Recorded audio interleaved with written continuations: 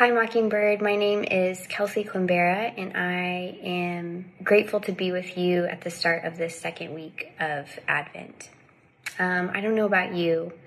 The last thing that I want to celebrate right now is the act of waiting.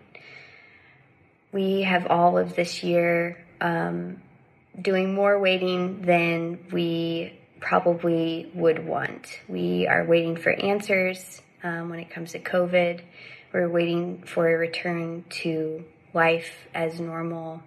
But with that in mind, I'm hopeful I can bring a little bit of good news today about waiting. And for that, we're going to take a look at Isaiah 40, verses 28 through 31. And those verses read as follows. Have you not known? Have you not heard? The Lord is the everlasting God, the creator of the ends of the earth. He does not faint or grow weary. His understanding is unsearchable. He gives power to the faint, and to him who has no might, he increases strength. Even youth shall faint and be weary, and young men shall fall exhausted. But they who wait for the Lord shall renew their strength. They shall mount up with wings like eagles. They shall run and not be weary. They shall walk and not faint. I think a lot of times these verses are misunderstood. I know I have misunderstood them in the past, and I think that this has to do with an inaccurate view of what exactly it means to wait on the Lord. The interpretation, I think, sometimes goes something like this.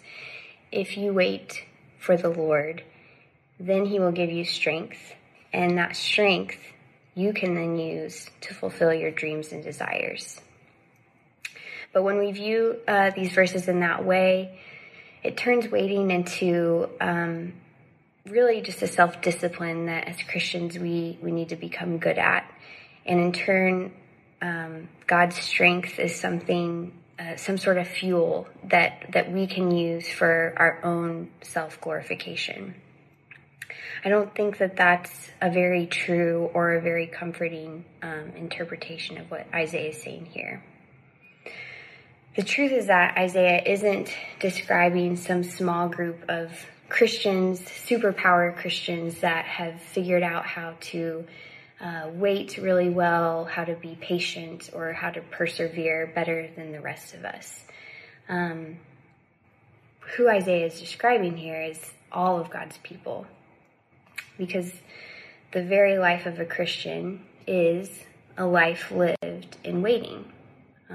As people of faith, we hope for things unseen. We wait for Christ's second coming.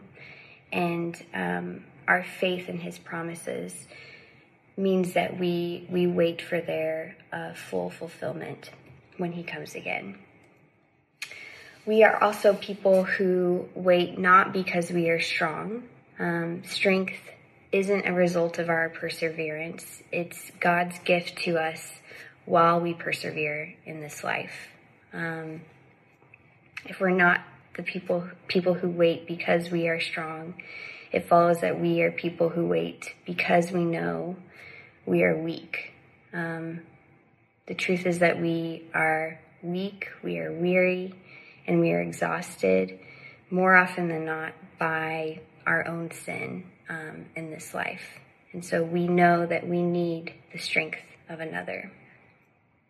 The good news that Isaiah gives us here is that as we wait, it's God's strength that renews us. And he does this, he renews us with his strength through his promises that we don't have to wait for, because they are here and they are for us right now.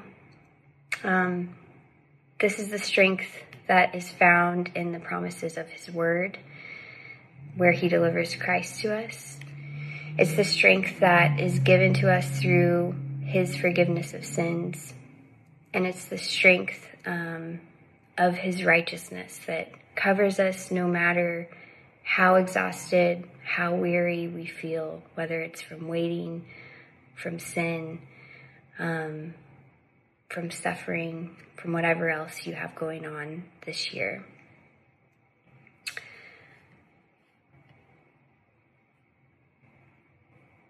The good news that I want to leave you with is that God's strength isn't just some fuel for us to get what we want in this life. It's actually our salvation. His strength is what saves us. And as the people of God, we can trust that we receive this strength, whether we wait well or not, whether we feel strong or not. We can trust that his strength is ours because his word says so. So weary world, rejoice, for while we wait, the Lord shall and will renew our strength. Amen.